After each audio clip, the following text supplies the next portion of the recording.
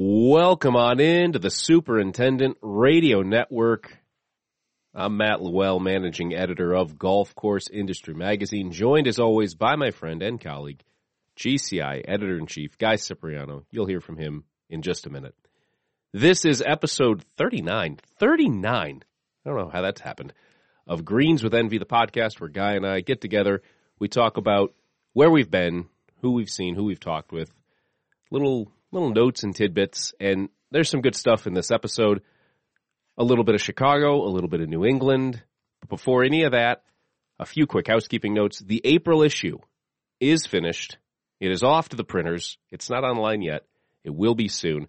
Cover package for the second straight April. 3 wonderful stories about the environment and how golf courses are working with it and trying to keep it going by our incredibly talented contributor, Lee Carr. Check those out when they are online a little bit later this month. Also, part 2, Turf Heads Grilling. Hashtag Turf Heads Grilling. That's back. Our partner again on that, the wonderful folks at AquaAid Solutions. Look for more about part 2, year 2, online this week. But just rest assured, if you grill, whether you grill meats, whether you grill veggies, whether you grill for yourself, whether you grill for your whole team, if you post photos online and you tag hashtag Turf Heads Grilling, you tag us, you tag AquaAid Solutions, we'll probably retweet it, and you might end up with some swag or even a nice little cookout at your course. Also, just a shameless plug, this is only one of 6 podcasts on the Superintendent Radio Network. We also have, of course, coming up next week, Beyond the Page, the podcast that dives a little deeper into some of the stories and columns in each issue. We have Off the Course, where I talk with turf pros about literally anything that's not their job. Great conversation last month with Paul Sturmersheim and how he burned out and left the industry in his 20s and volunteered for the Peace Corps and then wound up meeting his wife in Mexico. It's an incredible story. Guy talks with members of the ASGCA in Tartan Talks every month. That podcast now in its 6th year. And 2 really, really talented contributors, Rick Wolfel with Wonderful Women of Golf and Trent Manning with Real Turf Techs. Check all those out on the Superintendent Radio Network. All right, that's enough from me. We're almost 3 minutes into this. Let's get a different voice on. Nerding out in gear from 2 different courses. Guy Cipriano, back from the East Coast. Where am I and what am I doing right now, Matt? Because I've been all over the place over the past 5 weeks, and we have a lot to discuss. I guess you're lucky to be here. You got bumped by choice from a flight last night, and you would have been bumped from another flight this morning, thanks to some very lucrative bumping packages. But you're here. We're recording. It's good to see you. It's good to talk with you. If you are ever in the position to take advantage of what the airline is offering to people volunteering to change their flights on an oversold flight, and you have that type of flexibility and adaptability in your personal life, go for it. Yeah, I think, what did you say they gave you, $25,000? About as much as George May gave golfers at the Tam O'Shanter Open in Chicago in the 1940s and 50s, which we'll get into later in the podcast. Well, we will get to Tam O'Shanter. I think it's actually the second course on the outline. Let's start, though, with some Chicagoland. And actually, am I supposed to give trivia first? No. Oh, yes, I am. Oh, no, it says Matt interjects some Chicago and New England trivia along the way, so I don't have to start with that. Good. Well, then let's just start with Chicago courses, because people aren't here to hear random trivia. They're here to hear about golf courses. Let's start with a 130-year-old course. That's got to be one of the older courses in Illinois, and that is Downers Grove Golf Club. You were there not too long ago while I was in Chicagoland on a family vacation. Downers Grove Golf Club. You're probably wondering, what the heck is that and how is it 130 years old? Well, right. It is the site of the original Chicago Golf Club, laid out by none other than Charles Blair McDonald. In 1892, he did the first 9 holes. 1893, he did the second 9 holes. Of course, a few years after that, Chicago Golf Club moved to the Wheat location where it is today, and that's, you know, one of Charles Blair McDonald's gems and one of the probably more well-known golf courses in the world, but it started at what is now Downers Grove. It's a 9-hole course now. It's operated by the Downers Grove Park District. And here's the cool thing about it. It is played by a wide variety of players, over 44,000 rounds last year. And there's still some original Charles Blair McDonald stuff in the ground there, despite, all the changes to the community and the surrounding land and the golf course over the last 130 years. So really it's maybe the only place in the world where a golfer can play Charles Blair McDonald's work at an affordable rate or without being a member. You can go around there for less than $20. Wow. In 9 holes. I was there working on a story about the historic 9-holers at Chicago and their viability today. So I had a wonderful walk around the golf course. It was a bit of a dreary day. I walked it 1 through 9. Then I spoke with Superintendent Jeff Posen, who's a great story, and General Manager Ken McCormick in the clubhouse. And then I walked it from 9 backwards afterwards. And I just soaked the place up, Matt. You could feel that this was a place that's been around for a long time, and it's still a successful place today. It had some right away on the first hole. You tee off, you walk down, you walk up to a green. Second hole, you walk up to the green. Third hole, you walk up a lot. You think a lot of people think Chicago flat, right? Midwest. Not at all. But it's really not. It's some of the best golf terrain on the earth when you talk about how there's some topography and some elevation, but it's not severe. It's just rolling land in the Chicago suburbs, especially Downers Grove, which was a charming community. It's kind of cool because the golf course was only a few blocks from the Metro line, which is the public railway in Chicago. So you think about it, 1890s, there weren't cars. So how did people get to the golf course? They needed rail and public transportation. And I've been told that there are a lot of facilities in Chicago, especially the older clubs that aren't far from metro stations, because that's how people got to the golf courses back then. And it made sense to lay your golf course out near one of those because that's how people would be able to get there. Well, and you'll still find a lot of suburban cities, more so on the south side, but a lot on the north side too, that you'll be only a mile or a mile and a half from a train station anyway. Where we grew up in Flossmoor, Homewood, the train station to downtown was maybe a mile and a quarter from my house. So if you wanted to take the train in, you certainly could. Public transportation, the L in Chicago, is wildly underrated.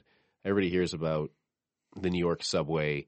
Maybe you hear San Francisco's BART system, but I would put really the New York subway is number 1, but I think Chicago is probably the number 2 public transportation system in terms of trains and buses and everything anywhere in the country. And I wonder how many people today roll onto the subway or the rail with their golf clubs.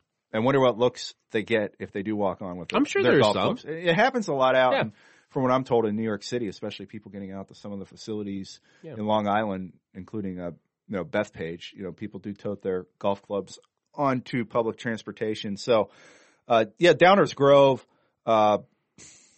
great piece of land, tremendous history, lots of golfers from lots of different backgrounds and skill levels play there. But the thing that really stuck out with me, and this is a theme basically, Matt, everywhere we go, is the superintendent that we met. Jeff Posen's been there for 18 years.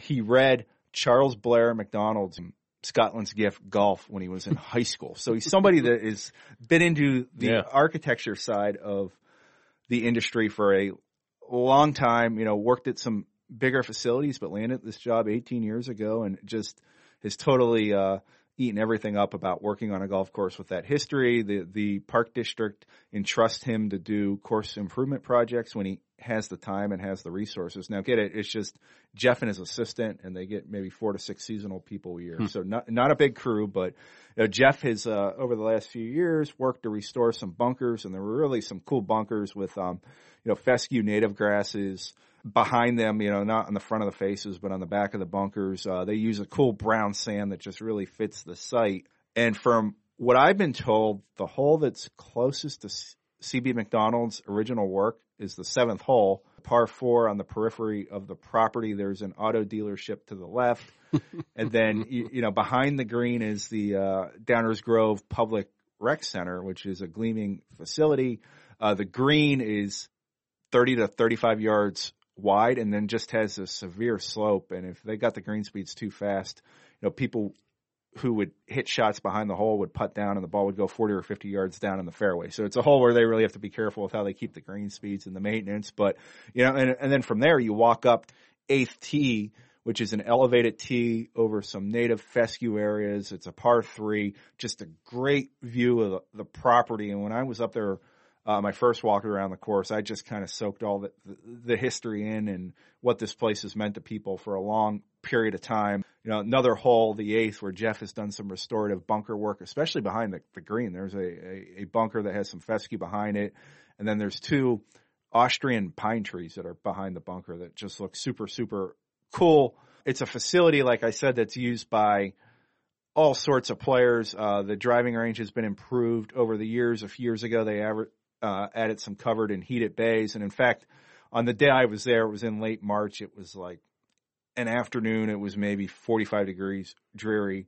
And it was so cool because I was talking to Jeff Posen and Ken McCormick in the clubhouse, which had a lot of CB McDonald routings and materials, which I totally ate up.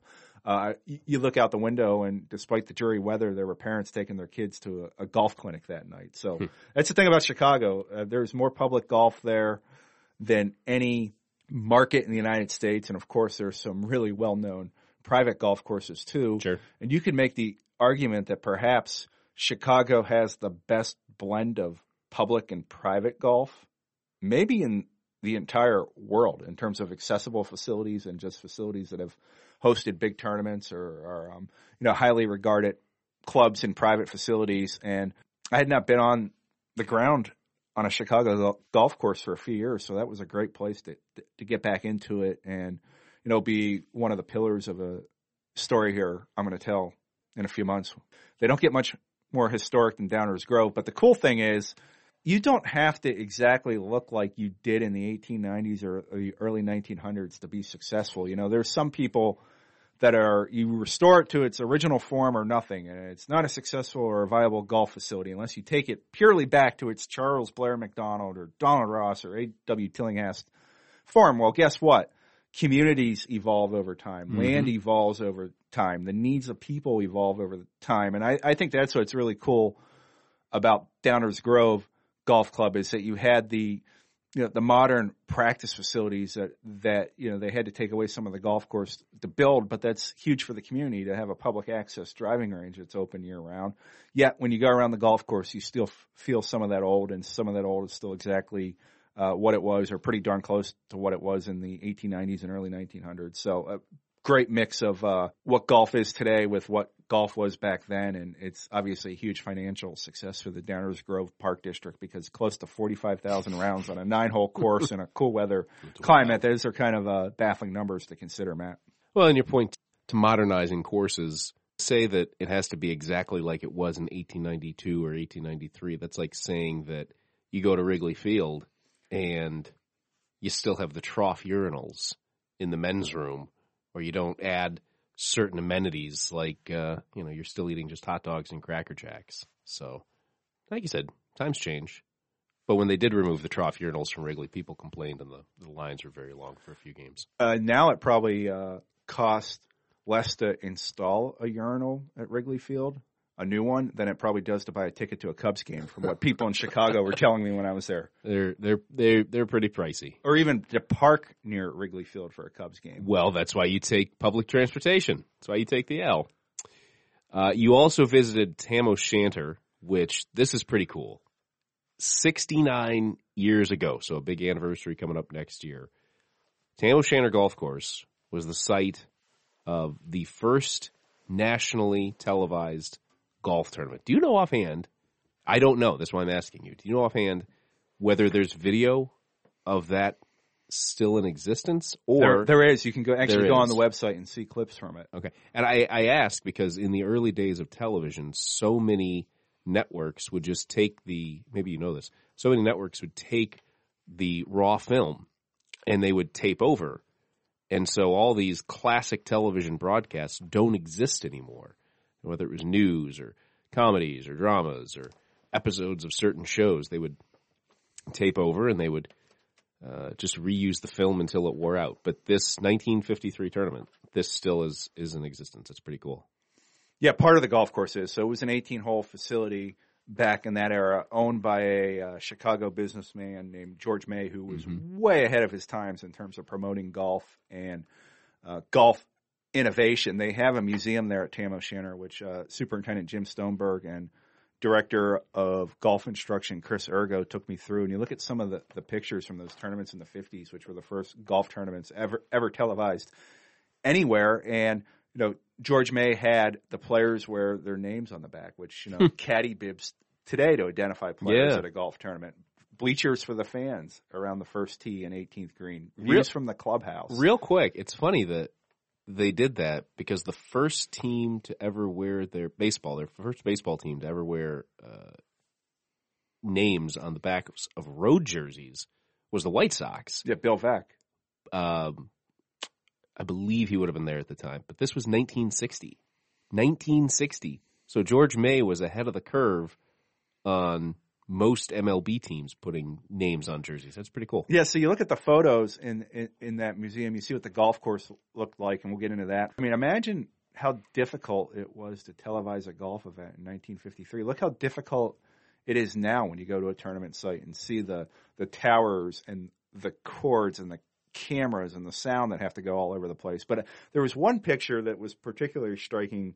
It was the first tee, and they had cars parked by the first tee. And you know why they were parked there? So that they had a place to put the TV camera. So the camera operators would stand on the hoods of the car and get footage there. And also the fields that George May attracted were just players from all over the world. Like I was looking at the field for 1953, which was won by Lou Worsham, who holed out a wedge on the last hole. So can you imagine the first televised golf tournament has basically a walk-off ending like that? That's something that, I don't even think George May could have envisioned. But you look at some of the fields he attracted, and I saw that Peter Thompson was at the tournament in 1953. I mean, he was from Australia, of course, a multiple-time Open Championship winner. He very rarely played in America. I mean, Roberto Di Vincenzo from Argentina was in the field. There was an Egyptian player from that field. So I was just looking at some of the nations that were represented.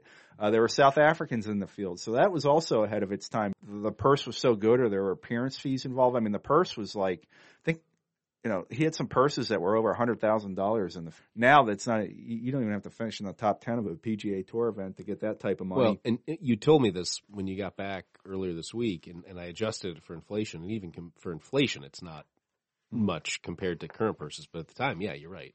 $100,000 was a ton. And actually in my hands right now, I have the program from the 1957 George S. May's Tam O'Shanter golf tournament.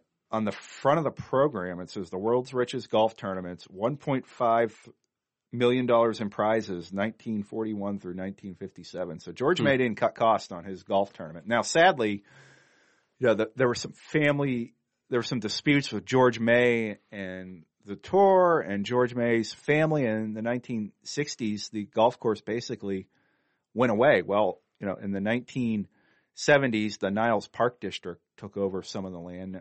And they created a 9-hole course on one side of the north branch of the Chicago River, which flowed right between the original Tam O'Shanter Country Club. Now, that land today, there's the 9-hole golf course, and then it's a heavy, heavy industrial area. In fact, I think at one point in time, there was Sarno's Cookies bordered the course, and they made butter cookies. And Superintendent Jim Stoneberg was telling me that you could smell the butter cookies in the air. And tough to focus. Now, I forget what I saw when I was driving around. I think I saw a Coca-Cola facility. A few blocks away was the Leaning Tower of Niles, Illinois. There's a Leaning Tower of Pisa replica in Niles, Illinois. But, today, like the course is 9 holes. It's around 2,500 yards. It's a perfect place for people to play affordable golf. In 2018, there was a renovation done by Lohman Quitno Golf Course Architects. Todd Quitno was out there on the day that I was out there speaking to me for the story. Doug Myslinski from the Wadsworth Company was really involved in creating a drainage plan to improve the site because it is a drainage nightmare. I mean, it is on a floodplain in a heavy industrial area with the Chicago River flowing through the golf course. So you can just imagine what happens there. But it was, cool to see that just 4 years ago, the Park District invested in the facility. I mean, they have better billy bunker in the bunkers, so that helps with drainage. They elevated some tees to mitigate some flooding on them. Really, really good playing surfaces. The land doesn't have as much topography as Downers Grove Golf Club, but there's some topography there. But it's a really tight site. I'm not even sure it's 40 acres. And, they do a ton of rounds too, close to 40,000 rounds. And I just can't imagine, seeing that much golf being pumped out on that tight of a site. There is, a lot of parallel holes on the interior property, some short par fours, which when you talk about getting people through a golf course quickly, that's tough to do with short par fours because everybody thinks they can hit the green, even though very few can hit the green. There are some greens that were close to the original form, according to Todd Quitno and Jim Stoneberg, and there are some spacious greens, and that was a really fun visit. Jim Stoneberg's been there for 22 years. He's getting close to retirement. He's been a longtime employee of the Niles Park District. Before he became superintendent at Tam O'Shanter, he was the groundskeeper for the playing fields in the community. Made the switch over to golf in 2000. Didn't really know much about golf course maintenance and just started calling other superintendents and picking the brains of people. And now he's just had a tremendous run there. Up until last year, he was the only full-time employee on the crew. So it was just him and, 4 to 6 seasonal employees. He got another full-time employee last year. So you think about these historic 9-holers, and it's basically just 2 full-time employees at each of them. And they're providing a product that's enjoyed by so many people that, means so much to their communities and their park districts. And, both those golf courses, Downers Grove Golf Club and Tam O'Shanter, make money for their park districts. And they're examples where if you have 9 interesting holes, you keep them well maintained, you stay out of the superintendent's business and let him or her do what they deem fit on the golf course. You invest in some capital improvements. And in the case of Tam O'Shanter, it was well over $1 million project in 2018 to improve the drainage and the bunkers and the tees and the other things they had to do to the golf course. Just shows what is possible, and it doesn't take sometimes 20 or 30 people to produce a golf course. It's enjoyed by a lot of people. Some amazing stories by Jim Stoneberg about some of the things he's seen flow through the river over the years. I don't think they're necessarily fit for broadcast or printing, but just imagine, the city of Chicago border is not very far, just a few miles away. So just imagine the things that flow through the branch of a Chicago river. I don't know what you're insinuating here, guy. In a floodplain. He said that I will tell you something. There are a lot of other courses that are on the same floodplain, and they will see course accessories from other courses sometimes when there is a heavy flood. And, there are periods almost every summer where the golf course has to close for a day or two or even a few days because of severe flooding. There's just nothing you can do about it. It sits on a floodplain, and a lot of golf courses in the United States sit on a floodplain. But not only are they valuable recreational amenities for residents that live in these communities and outside communities, but they're also very important for moving stormwater, because if you think about a heavily populated area like Chicago, if that green space wasn't there, where would all the water go? Well, you'd have homes flood, you'd have neighborhoods flood. That's why the whole downtown of Chicago was basically built 6 feet up. It was after the fire, but also because of flooding. Like, the entire downtown is, what is that? I think it is 6 feet above water level. You had one more stop in Chicago. That was at Seven Bridges Golf Club. That was not necessarily a course tour. That was more a We Won Foundation fundraiser. Always great to see what they're up to. And the March meeting of the MAGCS, who I'm actually drinking out of one of their branded Tervis tumblers right now. Yeah, Luke Sella, who it's a pretty neat logo. Runs numerous superintendent chapters there as executive director, and also is the point person for the We Won Foundation. Invited me to present at their meeting. It was quite an honor to be there. It's one of those events where everybody was hoping for bad weather, because if it was nice outside, like 70 and sunny, probably nobody would show up because everybody would have to work on the golf course. It was awesome to see the group that was there and the camaraderie and the fellowship. And, not only were there golf course superintendents there and assistant superintendents, saw some golf course architects there, some golf course builders, saw a lot of golf course maintenance industry professionals that work for the various companies. The companies donated items for the auction, and it was really cool to see that auction take place. Of course, the We Won Foundation does golf fundraisers too throughout the year. And, as they said at the event, hopefully we never have to use this money, because the We Won Foundation benefits superintendents and their families in need. So, it's like a lot of charities. You do whatever you can to raise as much money for them, but hopefully it doesn't have to be tapped into too much, because that means that people aren't falling on hard times. All right, on to another part of the country. No, hold on. I got a question for you. Yeah, you were in Chicago on vacation that week with your lovely family, taking your daughter to every imaginable museum because the weather was crap, so you had to find indoor things to do. Two things. Well, we walked at all the museums too, so we were still outside a lot. Matt Llewell's indoor visitor guide to Chicago. Where would you take a kid? Where would you take an adult when it rains, or if you just want to do indoor stuff? And then what's the best pizza in Chicago? Oh, well, there's no best. There's just a lot of different preferences. So we did the City Pass, which you have up to 9 days. You can go to up to 5 different attractions. We opted for the Field Museum of Natural History, which among many other attractions has Sue. I believe Sue is the most complete Tyrannosaurus Rex ever discovered. She is such an attraction. She has her own branded gift store in the museum. Tremendous fun in there. All sorts of beautiful fossils and artifacts, and you could spend weeks in there. We went to the Shed Aquarium, which was my daughter's favorite. She loved the beluga whales and now sleeps with a stuffed beluga whale every night. That thing even has a blowhole, the stuffed animal. We went to the Adler Planetarium, which she liked, but I don't think space is quite in her wheelhouse at this moment. The aquarium probably a little bit more so. We went to the Art Institute of Chicago, which is probably my favorite and one of the finest museums anywhere in the country. If you like any era of art, cannot recommend that highly enough. My 5-year-old preferred the mummies and modern art, of all things. She dug 20th century art, which we'll get to in just a second. And then we wrapped up with a trip to the Willis Nay Sears Tower and the observation deck on the 103rd floor, which she liked and my wife liked. I'd never been up there. That was really fun. You wanted some Chicago trivia, so here are 3 random bits of trivia. If you have any signed books, any at all, in your library, I'm sure somebody would have started the book signing at some point. But the book signing as an event started because of one of the finest retailers in the country, Marshall Field, namesake of the long-running Chicago staple Marshall Fields.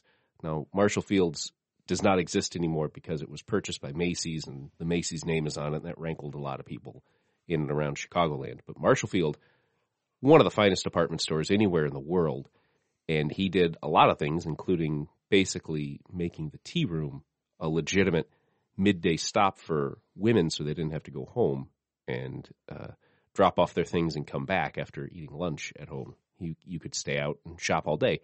But among many other things, he basically created the book signing as an event. So there's one thing that originated in Chicago. If you have ever sung Rudolph the Red-Nosed Reindeer, that was actually created for a holiday campaign by Montgomery Ward, also in Chicago, and basically created for a coloring book. So that's fun. And then if you have ever driven on or just sung the song, Route 66, historic Route 66, ends in downtown Chicago, and it ends 1 block south of the Art Institute of Chicago. You can see it. I believe it's the intersection, I think, of Jackson and Michigan, I think. But the Art Institute of Chicago, among many, many other famous pieces, I'm just going to do a few. A Sunday Afternoon on the Grand John Island, that's by George Seurat, the most famous pointillist painting probably ever produced. Edward Hopper's Nighthawks, Grant Wood's American Gothic, one of the most parodied paintings of all time. Picasso's The Old Guitarist from his Blue period. We saw that up close. What else? There's some Dali, some Georgia O'Keeffe that's there. It's Monet, Manet, more Picasso, Gauguin, Degas.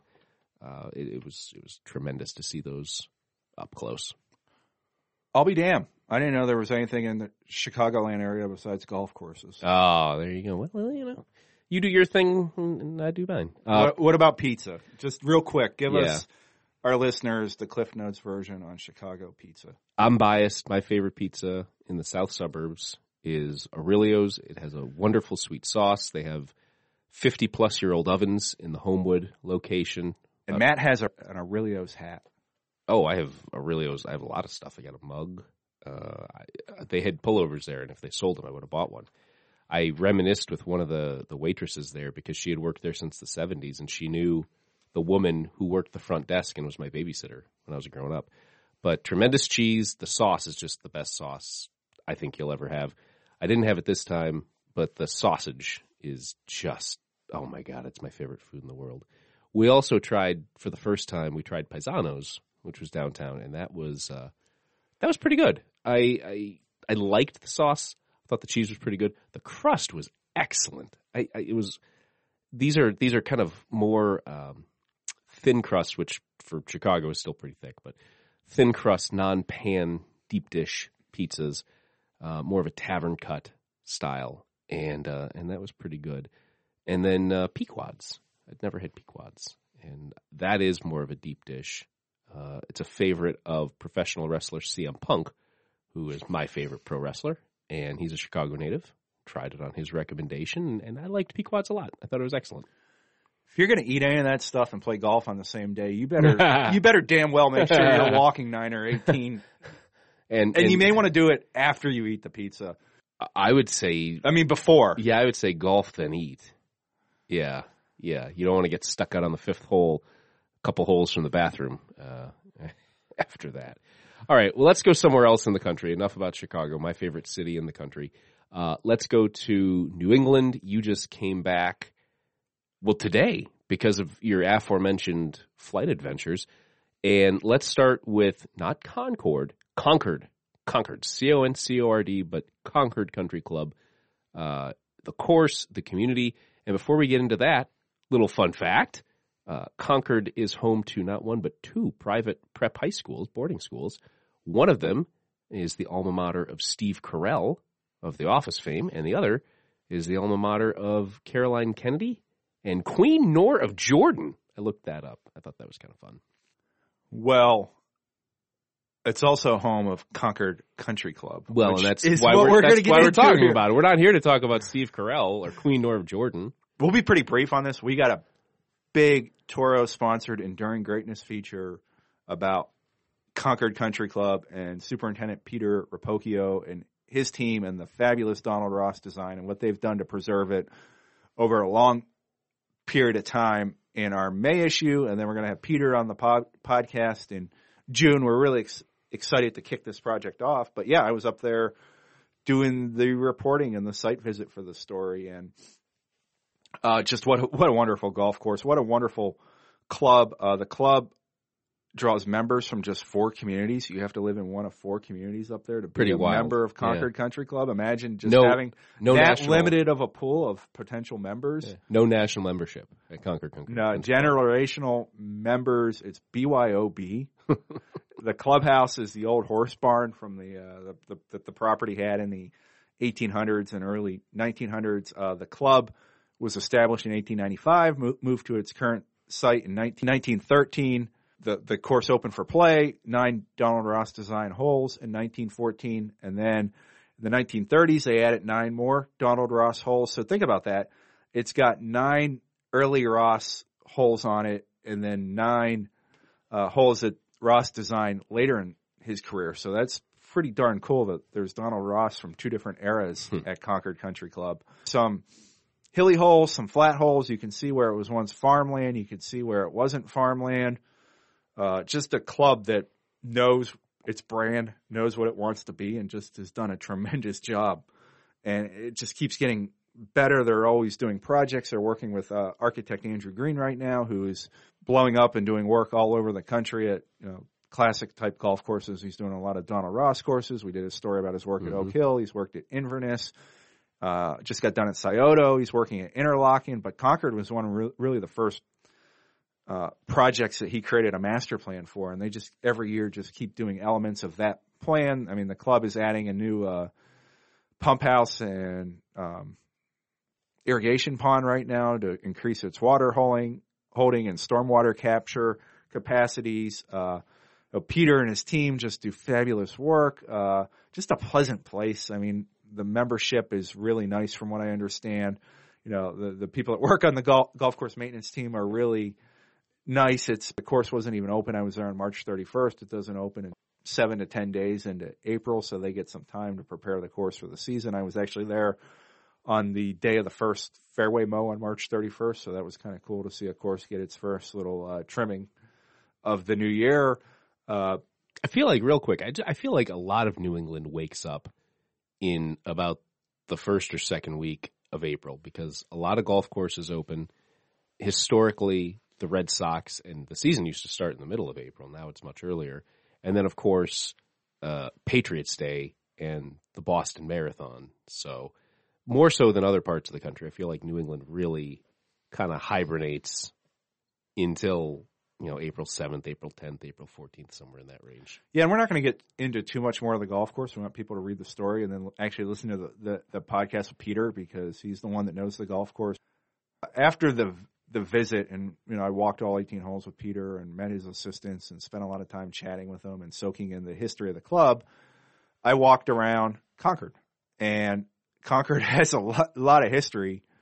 In fact, the Revolutionary War started in Concord, Massachusetts. So I had a chance to go to the North Bridge where it all started, where the first shots were fired. And I walked around Minuteman National Historic Area. It's got 2 sections. I probably walked 8 miles between the 2 sections, saw where Paul Revere rode, saw some of the old barn houses, saw some of the places where the battles were fought on that first day in those early stages of the Revolutionary War. Really cool. I think that's going to help me even tell a better story, walking around the town like that and some of the historic sites. It also has a great literary history. Oh, yeah.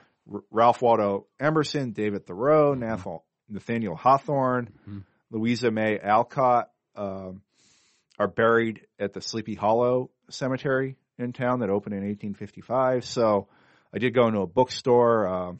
Hopefully it makes me a better writer. I think it maybe will inspire me to tell a better story about Concord Country Club. Going into a bookstore? Did you buy anything? I bought a book about narrative nonfiction journalism. Oh, so no Thoreau, no. No, I'm not into it. You know me, Hawthorne. Matt. If it ain't real, I don't read it. Someday I'll get you to read some fiction. Well, I got to make sure that we probably have 250 to 300 golf books in the office. I think I should try to read all those first. I think I've only probably read half of them. Matt and I acquire books and magazines and content at an alarming, and podcasts even at alarming rates. Nothing wrong with those. I think one day I just need to stop the acquisition, consume what I have, but I don't know if that day will ever come. But anyway, for me, I'm a golf geek. I'm a history geek. History was my second major in college. I majored in journalism and history. So to go to Concord, Massachusetts for work and see a wonderful golf course and walk around that town was pretty darn awesome. And yeah, we're just going to make you wait to the Enduring Greatness story in our podcast with Peter to actually consume the good stuff from that trip. Both of those are coming up fairly soon. It'll be here before you know it. You made one more stop, not on this trip, but a couple weeks ago, to Providence and the New England Regional Turfgrass Conference and Show. I thought we talked about this already. I guess we haven't talked about this on the show, huh? No, we have not. We did our last podcast was about the golf courses in southern Nevada, but we never made it to the New England Regional Turfgrass Conference and Show, which is, I'll say it right here, one of my favorite annual reoccurring events in the golf industry. I just absolutely love going to Providence every year. Gary Sykes and the New England Regional Turfgrass Foundation team are just always beyond accommodating. They stage a wonderful event that mixes education and commerce.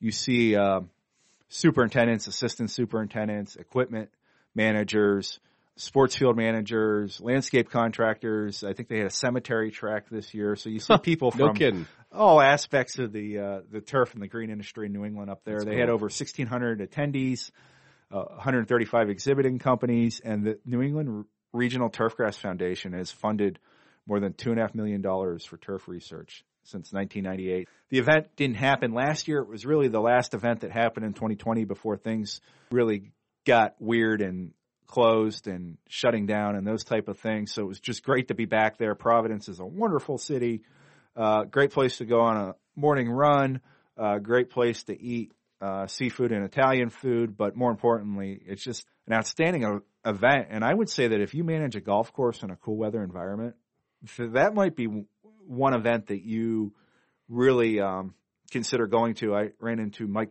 Borgoff. He's the superintendent at the Pines Country Club in Morgantown, West Virginia. I visited him a few years ago, and he goes to the New England Regional Turf Foundation Conference and show regularly because he says it's just tailored to his education needs, and he likes going up there. So we got to see some of our golf course industry contributors, got to see Terry Buchan, Tim Morgan, Trent Manning, and had dinner and spent time with all of them.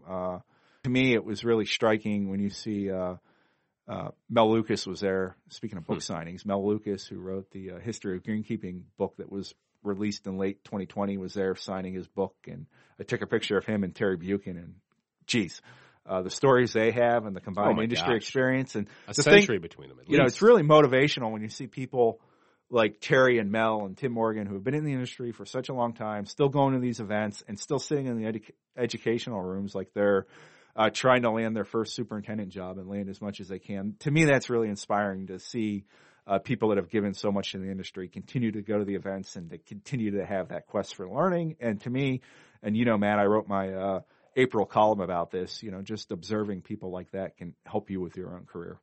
Well, I'll get there, hopefully next year. I'd like to get up to the NERTC?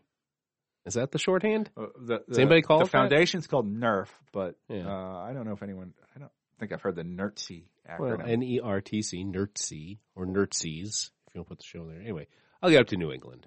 I love it up there. It's funny because every year I go to that show, I say I got to make it up there and visit some golf courses, and the summer window is just so short to do it. It's not exactly the easiest place to get to parts of New England, especially when you're talking Rhode Island and Cape Cod and Maine and New Hampshire and Vermont. Boston's a bit easier to get to because of direct flights. So it was kind of cool to be at that event and then 3 weeks later be on the ground at a golf course in Massachusetts for a story. Yeah, well, like I said, you'll get back. I'll get up there. We'll both be in a very special place by the time folks listen to this, or we'll be on our way. I'll just say, because this comes out on Tuesday, Happy Masters Week, everybody. Happy Masters Week. And here's to, hopefully Tiger has decided by the time this podcast comes out that he's playing. We'll see. And hopefully the weather hangs on. I'm going to put you on the spot, Matt. Who's your Masters pick? Well, Woozy's not playing. And Bernard's not playing either, is he? Bernard's playing. I'll pick. We got a ticket in my office to prove that Bernard's playing. I'll pick. Well, if Tiger can't win, I'll pick Langer. Those are my two. That would by far be the biggest sports story of the year. 64-year-old Bernard Langer won the Masters. What if he and Tiger in the final group on Sunday? That'd be pretty cool. Pretty amazing. Well, that's it for another episode of Greens with Envy. I'm Matt Lowell. He's Guy Cipriano. We produce the magazine. We produce many of these podcasts, too, and we seldom do credits on Greens with Envy, but I have it in front of me, so let's just zip through this. Our columnists in golf course industry, just the best. You've already heard a few of their names in this episode. Terry Buchan, Henry DeLozier, Bradley S. Klein, Tim Morgan, Matthew Wharton. Lots and lots of fantastic regular contributors, too. Tyler Bloom, Trent Bouts, Lee Carr, Ron Furlong, Trent Manning. You just heard his name. Judd Spicer, John Torsiello, Anthony Williams, and Rick Wolfel. Dave Zai is our publisher. Russ Warner handles sales. Jim Blaney designs the magazine. Caitlin Sellers makes sure everything goes where it should. She's really good at her job. Christina Warner makes sure you all receive the magazine. Kelly Antle makes sure we all get paid. Amanda Caffardi and Irene Sweeney help handle production and marketing, lots of other stuff. Anna Kolar, Cody Minnick, Tom Bauman, Brock Andorada, and Patrick Brion. They are the tech brainiacs. They're our IT team. Chris Foster is our president. You forgot Ryan Jacobs, who runs the IT department. Oh, well, I never put Ryan in, so Ryan Jacobs too. And he's always helpful for us. He is. It's and he loves golf. It's nothing intentional. I'll add him in. Ryan Jacobs. And above all else, we could not do what we do without you. Thank you so much for listening. We will talk with you again. I don't know, maybe we'll talk with you from the road for a special Georgia-themed episode of Greens with Envy. I don't know. That's a good idea. I'll bring the mic.